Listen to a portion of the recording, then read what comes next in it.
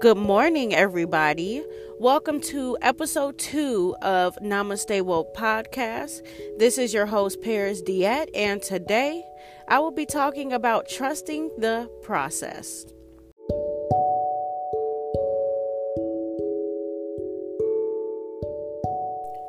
So I want to go into a little story about me and the process that I am currently going through.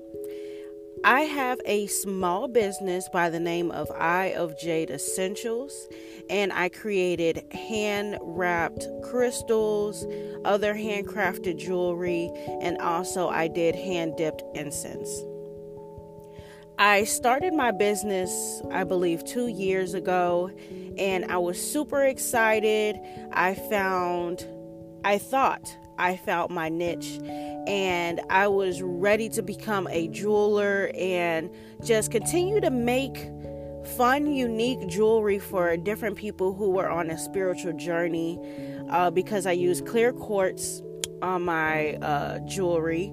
And after a while, I started seeing that a lot of people were starting their own business, which is no shade, no tea.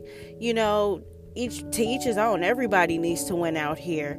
But I started to have a fear of my business is going to be overlooked by other businesses in the same category as me.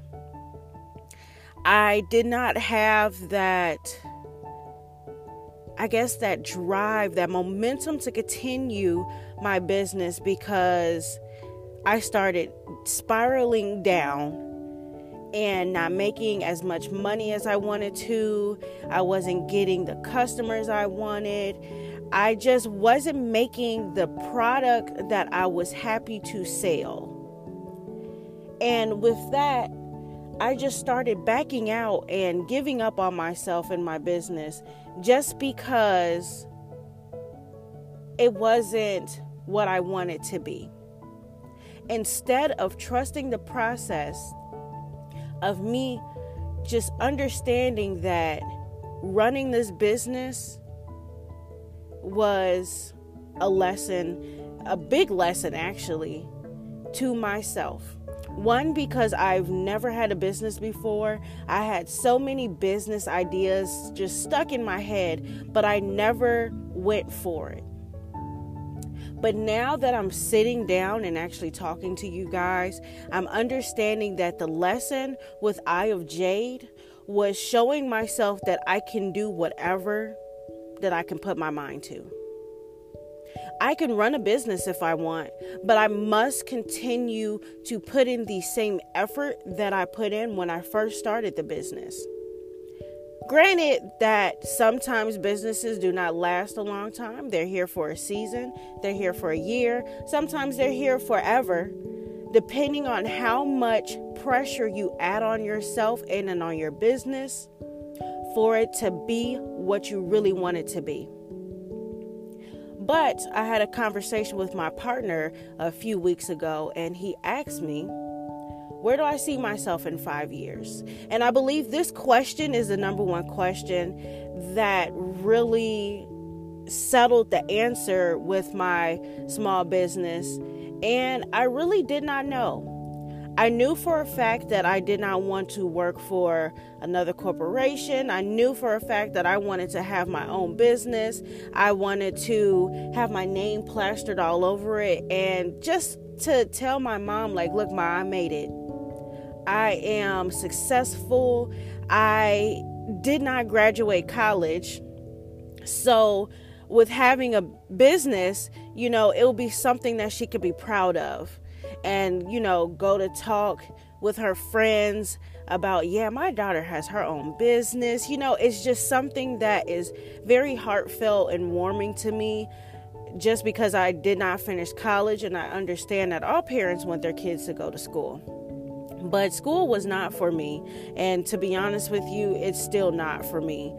So I had to find another way. And when I finally answered the question of where I wanted to be in 5 years, he told me I wasn't thinking big enough. He said, Yes, your company is great, but once the hype is done with the spiritual world, where are you going to be? And I sat back. It hurt a little bit because I know a lot of spiritual people, but at the same time, I understood that his statement was true. Once people finally hop off the spiritual bandwagon and we just have our usuals left, where will my business be? Not a lot of people are going to want to buy crystals.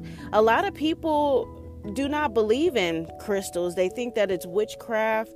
They think, badly of it. So I have to do more work by explaining and selling my product to new people and trying to get them to make a purchase rather than the usual spiritual people, coming through and buying.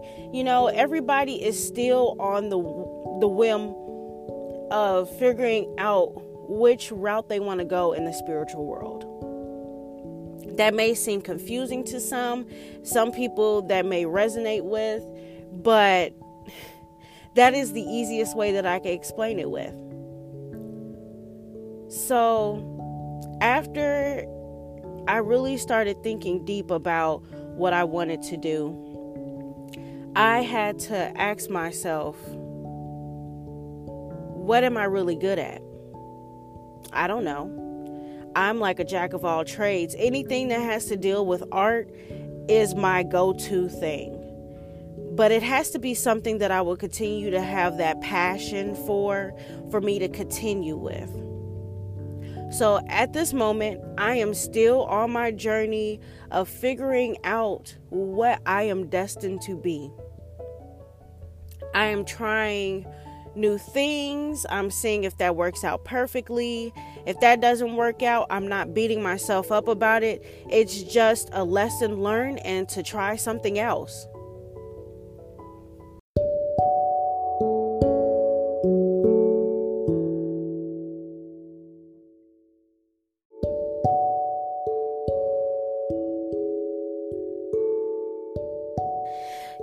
Everybody always wonders, how do I start my journey? And the true answer to that is just own it. There is no right way to start a journey. You just have to own it and believe that you are ready for change and ready to undergo the true process that will lead you to what you are destined to be. You'll have to be able to accept your downfalls and learn from them. Then be able to apply what you have learned to the next obstacle that comes your way, just so you can continue to grow. Now, let's take a moment to track back to the first episode on when I talked briefly about fears. This is the time to make yourself uncomfortable for a brief moment.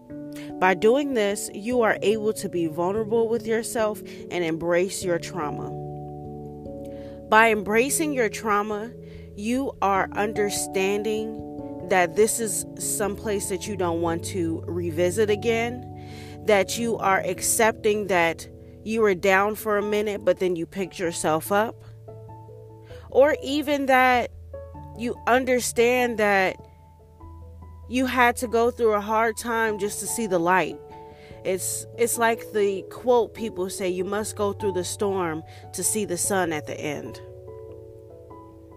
I'm currently reading a book called The Artesian Soul, and the part that is stuck in my head that the author wrote was, in the end, we decide which story becomes our story.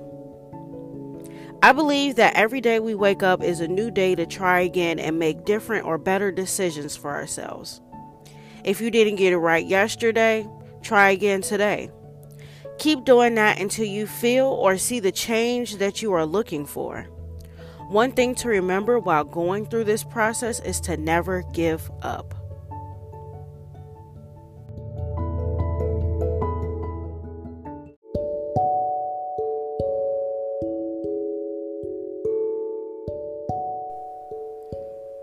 A little affirmation for the soul to end off this episode.